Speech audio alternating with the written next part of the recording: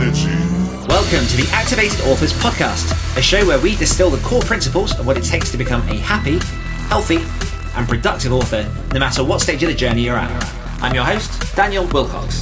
I'm an international best-selling author, as well as an author coach, speaker, and creative entrepreneur. But most importantly, I'm a lifelong student of all things productivity, psychology, and human behaviour. Thank you for joining me for today's episode. Without further ado, let's dive in. What is up, Activators, and welcome to another episode of the Activated Authors Podcast. Today, I'm delighted to be joined by the one and only Samantha Frost. Sam, say hi. Hello. Samantha Frost, aka Mistress of None. Sam is a video editor, poet, writer, painter, actor, and creator. Based in the south of England, but not born there. That's a very important distinction. Sam is passionate about helping creatives while battling the will of a medium-sized human and the affectionate sneezes of a smaller-sized pug. Sam, welcome to the show. Hello, thank you for having me. I'd just like to say that affectionate is debatable. There you go. So, number one, we'll point out that for people who have listened to this show from episode 0, Sam is one of the Activated Authors team. She's one of the people that helps me behind the scenes. She's fantastic at all the things that she does. And so in this episode, I want to dive a bit more deeply into you, your creativity, all the stuff that you kind of do, because I do find your journey very, very interesting. But before we get into that, I would like you to just explain for people who may not understand the distinction between the North-South divide in the UK, why it's very important that people get that you're not born from South of England.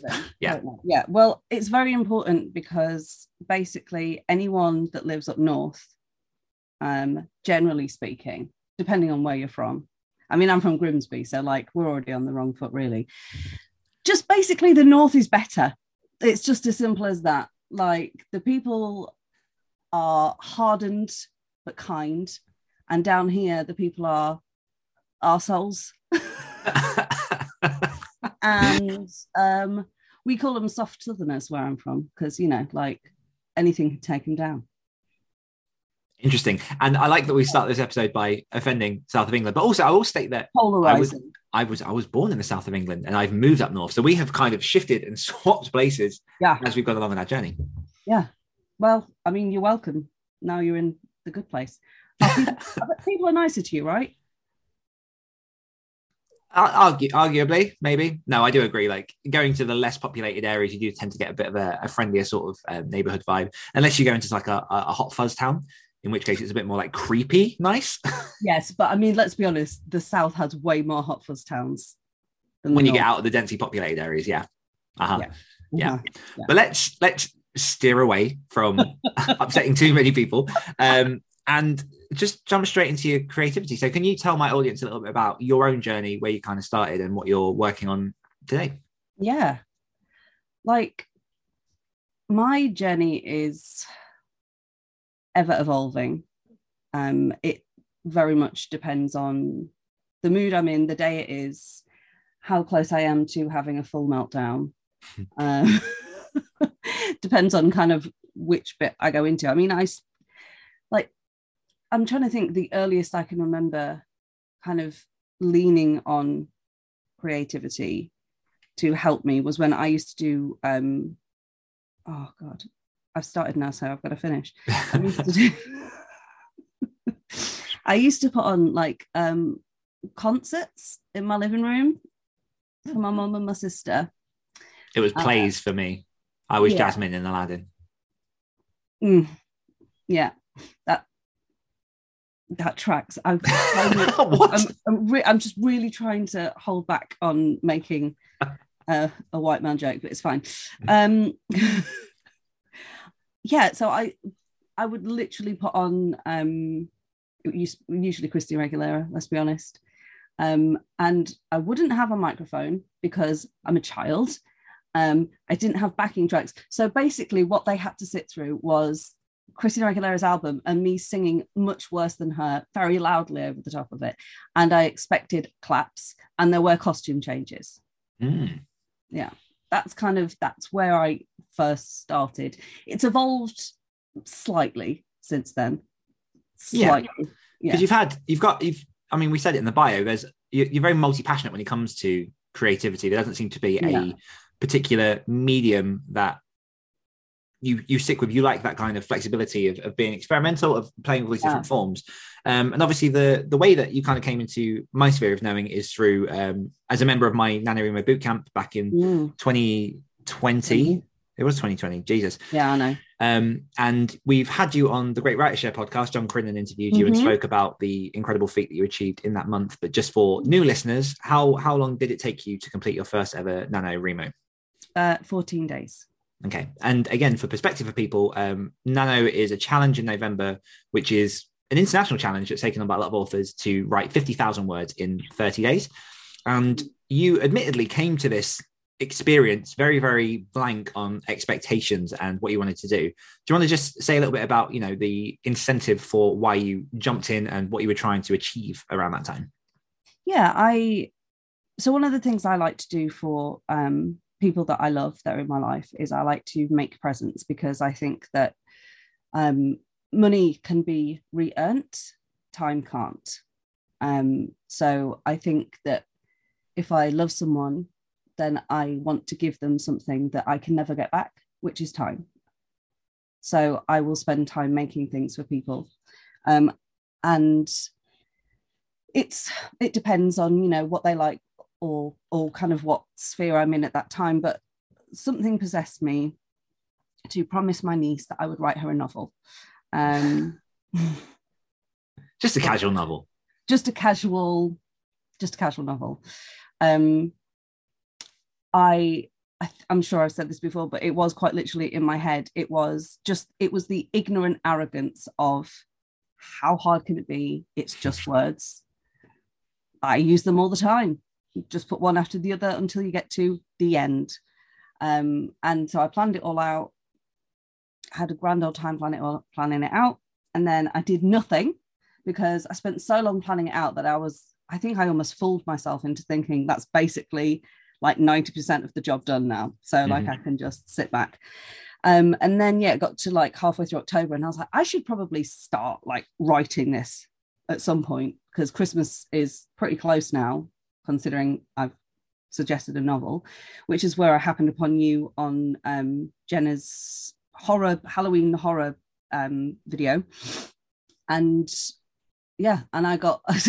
So this always sounds weird, but I got very excited that you were British, because like I've been following Jenna for quite a while, and she'd had other people on. I'd seen Sasha on there, but you were like, other than Sasha, you were the only kind of indie author that I'd seen that was British. So I got very excited and I was like, oh, I'll like go check him out. So I looked at your website and that's where I saw the bootcamp, and I was like, yeah, probably a good idea. And then I said, no, I'm not going to do it. And then I realized I'd already paid for it, because that's the way my brain works. My brain's like, no. And then because I've said no, I do it. Mm-hmm. It's a really healthy way to live. Yeah. But yeah. And so then I needed to get that damn novel done, because I'd promised someone that I loved that I would do it. Yeah. And I think this story is particularly important for context in terms of, especially the writer side of your journey. Obviously, we might get into some of the other areas during this talk, but for people who are interested in finding out the full backstory, how Nano went, there is an episode of the Great Writer Share, which is further back down on this feed, where my wonderful co-host John Crinan interviewed you. So all of the info will be in there for anyone that wants to check that out. But I am much more at this point interested in kind of like the journey since then, because it will appear to, listeners that, I want to write a novel for my niece in 3 months. I smashed, speaking from your perspective, I smashed 50,000 words in 14 days, which, contextually sounds like a big amount, but 50,000 words isn't necessarily a full novel. And this was back in November of 2020. We are in March of 2022 as recording. Where is the novel now, and how is that going for you? Right. First of all, I feel like I just got hit with some passive aggression, and I don't. Not at all. Well, no, I think because obviously I know the answer to this, but I think it's very, very important and helpful for people to understand. Well, the first thing to say is that an early version of the novel was given to my niece for Christmas. Thank you very much. Congratulations. Yeah, thank you, because I'm really sensing some like like a tripwire here. Currently, there's no gotcha question. 5. And just for new listeners as well, this kind of is our dynamic. So this isn't. I kind of feel like you're being a bit of an arsehole. No, I'm joking. As you are. Yeah, so it's in draft 5 at the minute. Maybe like 85% of the way through, because basically what happened was I handed it over, and I fell in love with writing. Like I've done lots of short form stuff before, wrote a short film, like always told stories in one way or another, but I'd never attempted a novel.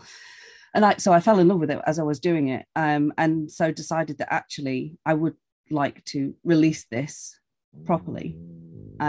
So yeah, once it had served its original purpose, I just gutted it. Well, I gutted like maybe the back third of it, because I was just like, if I'm going to release this, I need it to be the best it can be for like a wide audience, or like not necessarily a wide audience, just for market, so it makes sense. So it's because obviously I was writing it for one person very specifically, and it didn't quite mesh with what I would write as a product, if that makes sense. Yeah, so I just gutted it, and I'm working on making new intestines for it. Lush. Yeah, so we find that this book has been on quite a journey already. Like you say, originally it was formulated to an audience of one, and as you say, that's a very, very different thing to going, okay, this is for you, and very, very specifically you, because a lot of writers do have this avatar for who they're trying to reach their book for, but that avatar could be sort of multiplied. And oh my, why is my WhatsApp going off? Excuse me. It wasn't me. That was me. That avatar could be anyone among the world, but obviously you knew who this person was, and so there was much more safety in saying, here's a book for you, and knowing that it wouldn't kind of go further than that. But taking that product and then going, okay, I'm actually going to rework this and put it into a position where I can put it more widely out in the market. What was that decision like for you? Is it something that, well, what was that decision like for you? Well, so it was very gradual. So when I was starting writing it, obviously, like I said, it was for my niece. But then kind of the further I got into it, I really started to fall in love with the characters, to enjoy the story. And I found myself kind of being interested in it. And that sounds like a weird thing to say, because it's not like I was like ambivalently like writing a novel, like whatever. But like I was finding myself actually getting really pulled in and being like, oh, what if this happens? What if this happens? And a lot of the, oh, what if this happens was like, that would be cool, but not for an 11-year-old. So it started, like those things started to pile up as I was writing it. And I was just like, yeah, I love these characters and I love this story, but I want to put all this in it. So I think as that started to kind of pile up, my brain was whirring. And then I was like, yeah, I want to give this the full college try. Yeah. Yes, I'm happy with that choice of phrase. And to mention as well that, you know, you were plunged into a community of other people who arguably a lot of them were a bit more educated on the indie publishing process, and kind of, you know, they were very specific in what they knew that they were doing. And obviously you were, but in a very, very different way. How did that community experience kind of help push you forward?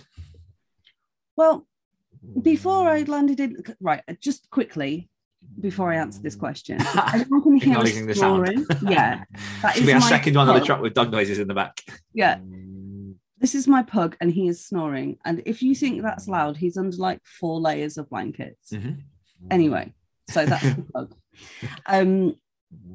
Yeah, I was very nervous before, obviously, like very nervous. I was like dying of anxiety, but it didn't take long to feel comfortable there, because it was just it's like a really embracing community. It's, I think when you get a group of people together, no matter kind of what their joint passion is, as long as everyone's, you know, a decent human, which so far we've been very lucky. Mm-hmm. We continue to attract the decent ones, which is just lovely. Yes. Then it kind of spurs you on, right? It makes you even more excited. And when people are understanding kind of the pitfalls and the peaks, it really helps. But I will say as well that it is also easy to get swept along sometimes. So me and you had a conversation, I'm trying to think when it was, probably early last year, where I was feeling a little bit kind of melancholic, Jesus Christ, just very Dickensian, about not feeling like I fit in, even though I loved everybody there. And I was really confused. And then I had the breakthrough, which is strange because I already knew this, but I had the breakthrough that, I don't just want to be an author. And I hate saying that because the word just before author makes it sound like authors just skip through fields picking daisies and it's super easy. And I don't mean that at all. It's just the way my brain works. I have to pick things up and put things down as necessary for my mental health. And the second that I realized that everyone in that community had their own path and it wasn't mine, and that was okay, and they were going to support me anyway, and I was still going to support them anyway, it really freed a lot of stuff up for me. Because I think particularly when you are new in a space, it is easy to feel not necessarily imposter syndrome, although that certainly was a thing, but it's very easy to feel like you don't fit what everybody else is. But the thing is, nobody fits what anybody else is. And that's one of the beautiful things about our community, is that everyone is allowed to be themselves. And that, I think, beyond the kind of, you know, being able to talk to people about the creative journey and all that kind of stuff, and writing, and am I writing this in first person or third person omniscient, or like what tense is this and this, like all of that's great and helpful and stuff, but that's not what it is. It's about like a shared human experience, and the fact that people just are accepting of who you are and where you are. So yeah, once I'd gotten over kind of this idea that I'd formulated about myself that wasn't true, it's been incredible. Yeah, I think that answered that question. Yeah, absolutely. And because it highlights the point of, and you know, I am 7 years into this author journey, which seems insane at this point. So obviously my lens through which I see writing and publishing is probably a little bit different to yourselves and a lot of listeners, just from like where I'm sitting. And from what I see is that people tend to go into writing naive, as you did, as I did, as like most authors do, because when there's no sort of formal education to actually get you into, especially fiction publishing space, and the education and the knowledge that we're given is traditional publishing, which you can still do, that is still there as a path, but it's that this is the path. But then what I'm seeing in the conversation a lot of the time now is this switch as well towards this rapid release schedule, which is obviously write the books, publish the books just fast, just build up that backlist, put out the cash. And, you know, that is a very strong way to make a living as a writer. Yeah, but sure.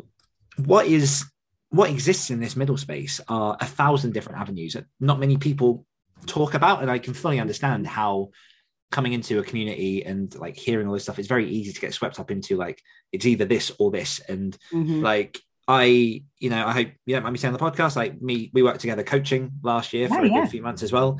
And in that journey itself, it's really been encouraging and really sort of rewarding to see you embrace the individual passions that you do have, because you're right, like not everyone is going to fit one of those molds, and you know what the options are, but you also know who you are and who your core values are. And so you're then able to make a much more stronger decision in your creativity going forward. Yeah. Pause for effect. Sorry, I completely ruined your Pinter moment. Where was the applause? No, I'm joking.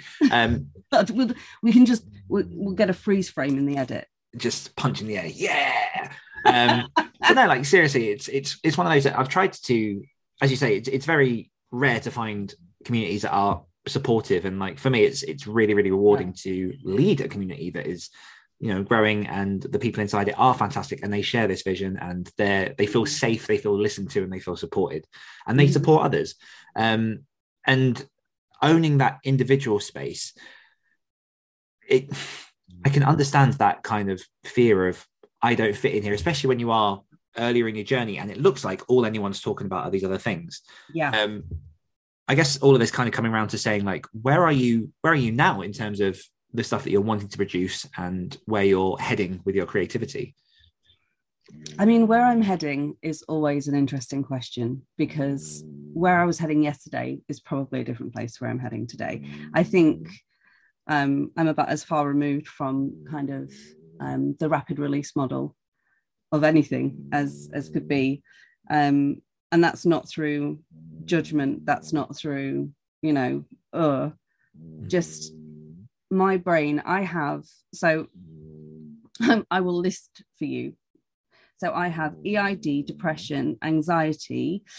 Well, anxiety doesn't quite cover it. I have acute social anxiety, which just makes me the funnest person to be around outside.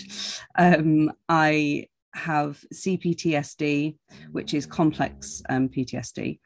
I have, I'm just trying to think because there's more, insomnia and, how do you phrase it?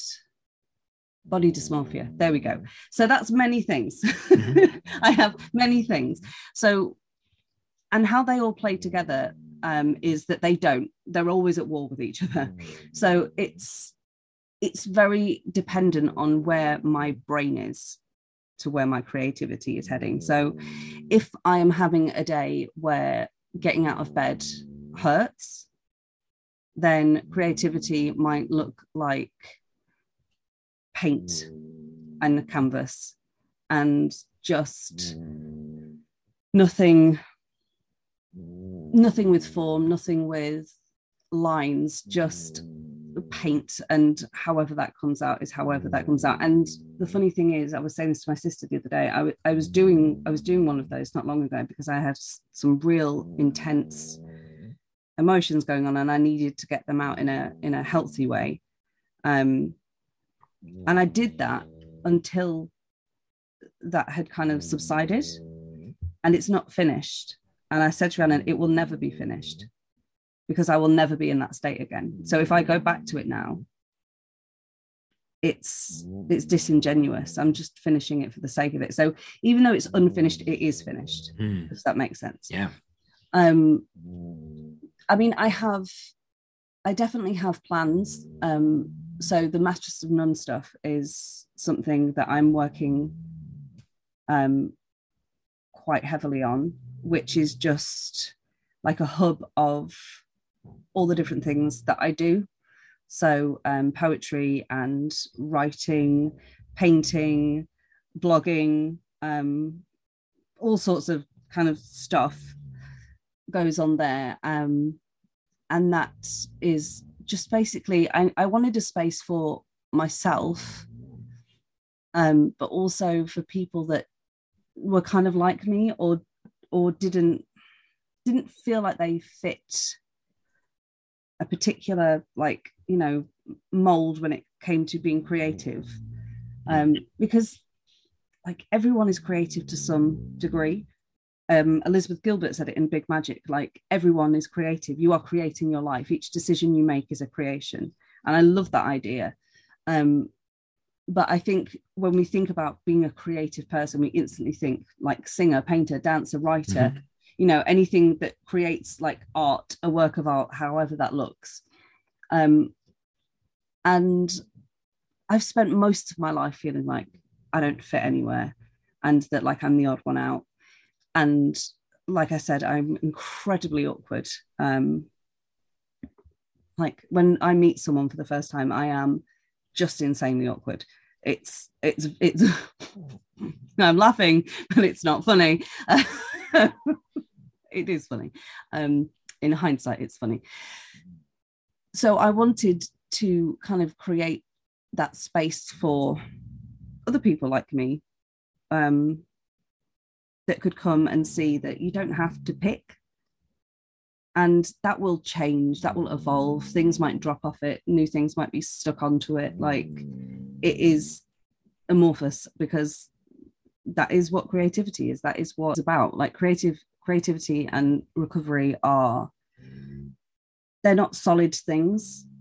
They move and they change. And I think people talk about, particularly any kind of recovery, when you think about it, you think it has a start point and an end point, but not everything does, particularly with mental health, particularly with chronic mental health.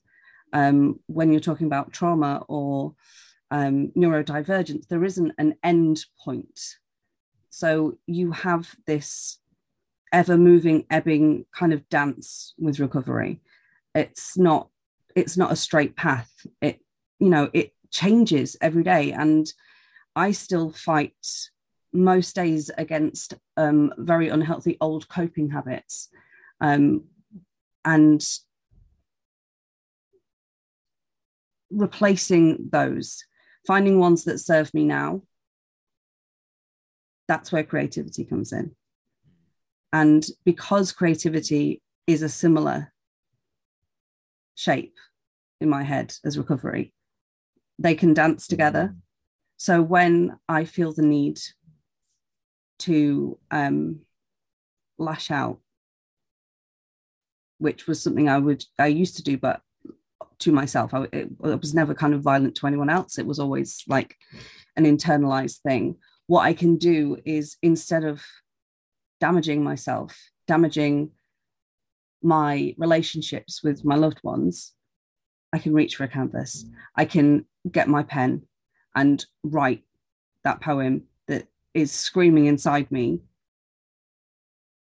But I never realized before that it was words that needed to come out of me. It was, the emotion was so intense and so strong, because that's a big part of EID, which is emotional intensity disorder. It's a big part of that, is that your emotions are so much bigger than everyone else. My emotions are so much better than yours. I can't help it. It sounds so arrogant. Like, my joy is just better than your joy. I never understood that before. And it's too much of anything is too much, right? So like, too much light blinds you. So too much like emotion, like whatever it is crippling. And so the only way that I used to be able to do that was by numbing myself out with really unhealthy coping habits. So like I say, instead of going towards those things now, I can understand that actually it's not about numbing what's going on. It's about releasing it. Glennon Doyle calls them easy buttons. So like, I'm feeling extremely angry. I don't like it. So I'm going to get drunk. Easy button, numb it out. But instead, sit with it, sit with the emotion, question yourself, understand to the best of your knowledge what it is, and then use it. And I don't necessarily mean like use it and then sell it, because not everything has to be monetized, right? Not every drip of creativity has to be for sale. I'm not saying there's anything against that. Like, if you want to sell everything you do, like, go for it. Like, everyone's got to pay bills, make bank, like whatever. But sometimes it's just nice to be like, this is how I feel right now. Here is an ink drawing. Don't ask me what it is. I don't know either. Like, it's not going in a frame. But however I was feeling is on here now. And I've returned to baseline. And so I forget the original question, but that's where I'm heading. I'm heading. I'm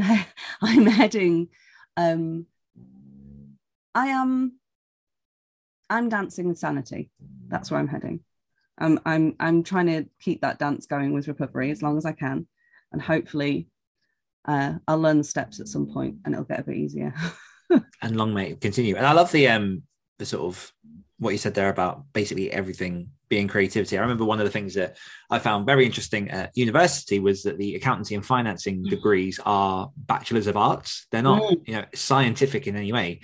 And the reason is because you have the kind of formulated structure of what finance and accountancy falls into. But the point of being trained in those degrees is to learn how to dance and speak the language and manipulate the moves and be creative with, the interpretation of what it is that's there. And, so many people believe that finance is an art, an exact science, and it's not. It is artistic. It is in its own way very, very beautiful. And the people that do well in that can do very, very well in that. And that's a whole different conversation. You obviously mentioned there. Thanks them. You obviously mentioned there about ongoing mental health issues and neurodivergence. Along your journey, what have you found have been useful resources or sort of figureheads that have helped you to further understand, fitting neurodivergency into what is traditionally a very sort of neurotypical world? Yeah. God, that's a big and also a very good question. I think what pays the big bucks. Not here for small talk. I think that's so I can tell you the people and things that have helped me, but I do think at the same time, like if there's anyone listening that feels in a similar way or has neurodivergence, I mean, the whole point is that you are neurodivergent. So like, it's what will help and fit you. But the things that helped me to begin with, the very first book I ever read that I resonated with was what's it called? Susan Jeffers' Feel the Fear and Do It Anyway. And I remember reading that, and this happens to me with almost all kind of self-help or productivity or lifestyle, motivation, inspiration, any kind of those books. I start reading them and I get really excited. I'm like, oh, I can use this, oh, I can use this, oh, I can use this. And that was how I felt reading that book. I remember I was stood at Sutton train station and I was reading it and I was like, oh my God, like this makes so much sense. But there's always a portion in those books that I start to feel disenchanted with, because of course they're written for normal people, right? So like things when people are talking about excuses and things like that, that's when it starts to affect me. So I think first of all, you have to understand that those kind of things are amazing and can be helpful. But when they are talking about things that can sometimes feel like an attack, they're not attacking you. That's a lesson I had to learn. Like, there is a difference between your illness or your neurodivergence and an excuse. And that's something that I still struggle with all the time. I still feel like if I'm having a bad day, I should not be having a bad day. It's not acceptable. It is an excuse. Anyone else, I'm like, babe, sit down. Like, this is real. This is happening. You are allowed to be human. You are allowed to have these things. Like, if it was a broken leg, would you still try and run a marathon? No. So sit down. With me, I'm like, for God's sake, get up. So that's something I'm working on. But yeah, so that's the first thing I would say, is that just know that things, generally speaking, aren't made for you, but they're also not made to attack you. So yeah, that's what I would say first. But then I found people like Glennon Doyle. I love Glennon Doyle. Dan knows this. He always makes fun of me because like every third quote, I'm like, it's Glennon Doyle. So Glennon Doyle, Elizabeth Gilbert, Brene Brown, those three in particular. I found something that I didn't know I was missing or that I needed. And so Glennon Doyle is incredible. And for people that don't know who she is an author, motivational speaker. She started with a blog called Momastery, which I think is one of the best names ever. And she's just honest. She's incredibly anxious. She's incredibly scared all the time. And yet she still does all the things. And I think that is incredible. And I aspire to have that same bravery. Brene Brown is an actual doctor.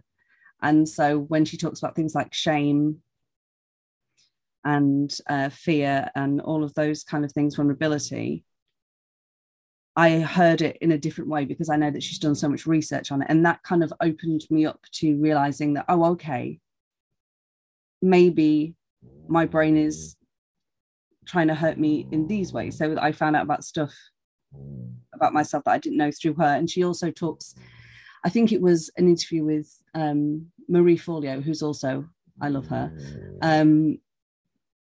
where she says that we have to be careful about dehumanizing people because it's a slippery slope. So she's talking about like things when people would kind of mock Trump for being like orange, like a whatever, or, you know, they would compare him to an animal or something like that. And she's like, it's understandable that people are angry with him. Why wouldn't they be? Well, not everyone was, but you know what I mean. But the problem is the second you start dehumanizing people, then it's a slippery slope to a lot more serious things. And like, that helped me. Number one, I resonated with that anyway, but that also helped me with the people in my past that have done things that at the time I thought were unforgivable. And, you know, some people might still think that, but it helped me look at them as people, not monsters. And that helped my recovery. So they're really helpful. Big Magic, just lost her name, Elizabeth Gilbert. Her interpretation of creativity is the closest thing that I have ever come to being like, it's like it came from my own brain. Like, I love her ideas, the way that she talks about creativity as if it's like this other thing that kind of taps you on the shoulder and is like, are we going to do this thing now? Like, just that whole thing, like, it's very, what's the phrase, woo-woo, but I like a bit of woo-woo sometimes. Yeah. But so I would say those are the people that have helped me. But also what's really important is to get help and to be able to ask for help. And that took me a long time too, because it's great finding people like mentors that you can relate to and that speak in a way that you understand and can help you move forward with recovery, with creativity, with whatever it is that you're looking at. But if you're dealing with serious mental health issues, you need more than a YouTube video, unfortunately. So yeah, like, actually getting help is the first thing I would always suggest when it comes to just any kind of, well, again, if you broke your leg, you wouldn't be like, I'll watch a YouTube video. You go to hospital and just get it fixed. One of the things I find fascinating about mental health, and, you know, increasingly the statistics rise as we discover more and more different strains of mental health issues and different kind of conditions and things that obviously weren't there before that, but that didn't mean that like they didn't exist. Like, a lot of people don't realize that germs didn't exist until about 100 years ago. Like, doctors didn't need to wash their hands because germs weren't real. And so, you know, as education and as science advances and psychology and all the other practices, we discovered a lot more of sort of the spectrum on which a lot of people sit. And we do live in a world that is very much catered for I get the language slightly incorrect sometimes, but like the neurotypical as opposed to neuroatypical. And I can very much imagine that's hard. And I will say that I was someone who was a little bit guilty of that when you first came to me for coaching, because you were one of my first coaching clients, and I had a program and it was all set up in, you know, the way that I was used to running it based off of a lot of my ideas and my journey. And it became very, very quickly apparent that obviously these things, and I don't in any way mean this negatively. I know. I really hope you don't mind me saying, but no, I don't. It just doesn't take long to figure it out, does it? Yeah, like what I'm laughing at. Yeah, the stuff that would have been what I'd say, quote, typical for what I'd assign to a client and kind of try and work through, it was very, very apparent very, very quickly that wasn't going to work for you. And so, you know, within my own practice, I had to adjust and investigate and explore and work and listen and really kind of try to understand what it is you were trying to achieve and where those blocks were coming from. And the interesting part was actually a lot of the blocks that you did have, they weren't unusual for people that, you know, I've spoken to before, I've worked with before, but, you know, actually communicating it and the language and the semantics and the kind of like the process in overcoming those obstacles was a bit different. And the next question I do want to ask, and it will come across to some, I think, a bit disingenuous, but I genuinely mean this from a place of wanting to understand so that other people who are neurodivergent can kind of access this kind of program.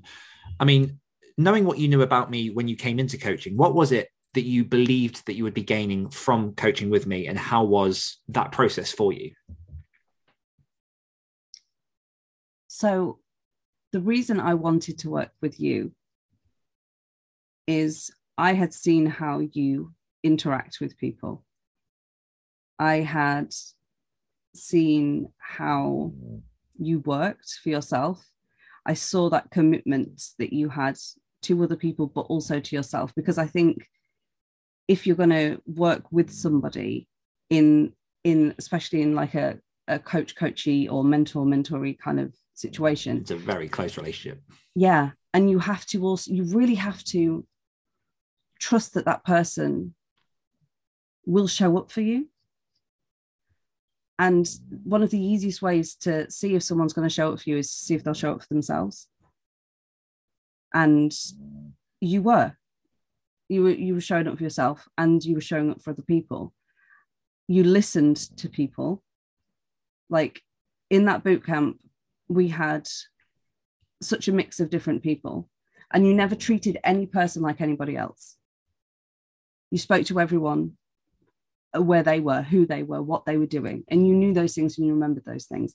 And that to me signals someone that I can trust and be safe around, because that's a big thing, right, as well. So like for me in particular, it's not just about the fact that my brain processes things differently.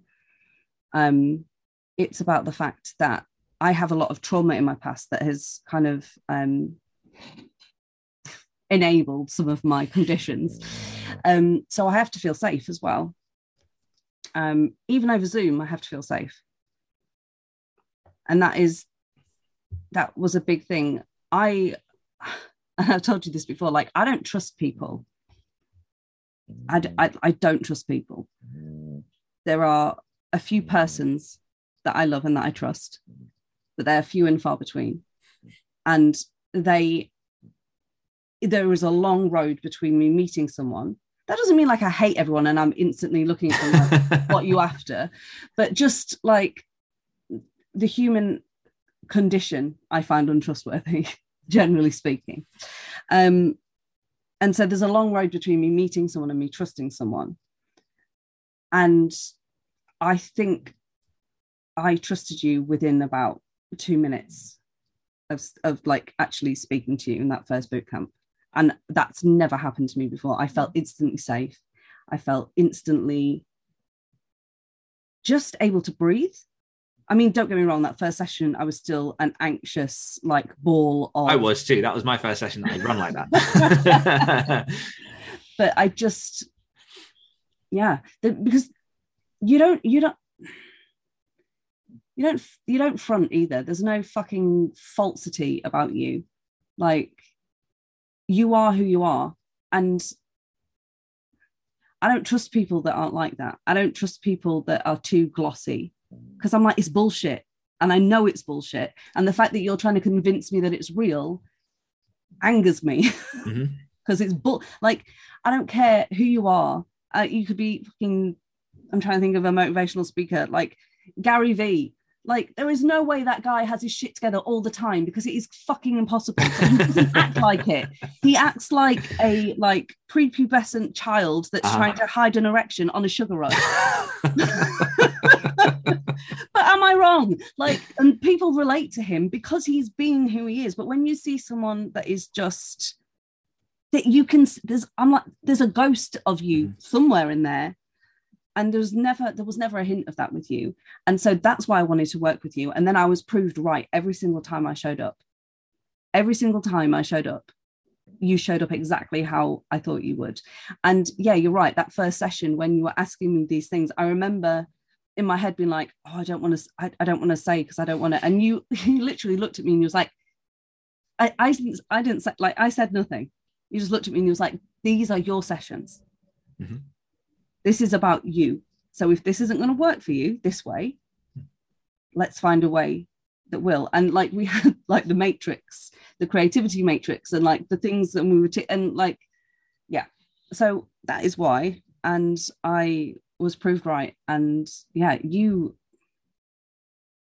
are an incredible man, Mr. Wilcox, and you helped me immeasurably. Now, appreciate that. You're also a bit of a dick, because I don't want to, like, I'm just trying to even it out. Yeah, absolutely. No, I really, really appreciate that. And obviously it's always like nice to kind of get that kind of feedback, because that ultimately the ethos that I have, and hopefully that comes across with this podcast and the Next Level Authors and everything else that I kind of do, is the individualized aspect of what it is to be an author. It is that you can sit next to someone, you can be in the same camp as them, you can have the same genre, the same freaking pen and paper for all I care, and you will write a different story, even if you get the same criteria. And everyone has their own path and journey, the different things that they love, the different things they work better with, the different things that they don't. And, you know, as I say, sort of working with people like yourself and other clients that I've had along the way, it really just constantly further highlights that. And, you know, it is a big step to go from, and understand obviously that, and that this was sort of within a 2-3 month period of, I'm going to write my niece a novel. Mm-hmm. I've joined boot camp. I finished, I wrote 50,000 words of that novel. I think, you did finish the first, it was like 80,000 words or something by the end of the month. So you finished a novel, you edited it, wrapped it up, ready for Christmas. And then you went, okay, I'm going to go into coaching. Mm-hmm. That's quite an accelerated journey to go from one end to the other in sort of like 3 months. And obviously, you know, you've been with Activated Authors, what was Wilcox Writers, and the boot camp, all the different name changes, and is sticking as Activated Authors. And you know, one of the reasons that I kind of brought you on board for like to work with and sort of to do stuff within the community itself is that, you know, you really are a great avatar for the creative journey, and you seem to understand people really, really well. And people obviously, like, in the conversations within Zoom, you can drive them. People seem to get it. Like there's an honesty and transparency that definitely reflects like the values of what we're trying to put across here. And it's something that, again, is like it's shared with so many people in the community. Of they can come to these calls, they can feel comfortable enough to go, this is my problem today. Like we'll be on writing sprints together, and someone will go, I'm really sorry to bring the mood down with something. It's like, no, let's address this, because these things are important. And, you know, the journey of being an author, being a creative in any aspect, it is about vulnerability and putting stuff out there. I want to say just a thank you for what you bring to the community. And also we're going to have to start rounding this off, because this is otherwise going to be a very long conversation. But no, I do appreciate you obviously sort of like sharing everything about yourself and your journey, and we absolutely will have you on again to talk more. And, you know, you're involved in the AMAs and all the other stuff, so yes, the AMA Awards. But before we wrap up for this episode, I have one final question for you, which is, Samantha Frost, why do you create? I create for a few reasons. One, to stay safe, to stay alive, to stay sane. But I also create because I want to believe in beauty. And on those days when I can't find it in myself, I try to find it through art in whatever medium that is. And that's why I create. I love it. So where can the audience find out all about yourself and all that you're working on? Well, if this wasn't quite enough of me, they can find me at Mastress of None, basically everywhere. So Instagram is at Mastress of None. My website is mastressofnone.com. Facebook is Mastress of None. Yeah, Mastress of None. Everywhere. Everywhere. Okay, so a big thank you, Sam, for joining me on the podcast today. A massive thank you to you, the listeners, for tuning in. And as always, if you're looking to level up your writing and activate your author career, head on over to activatedauthors.com to find out all about our community, our resources, and everything else that we've got going on. One more time from myself and Sam. We'll see you next week. Bye. Bye-bye. activate your energy.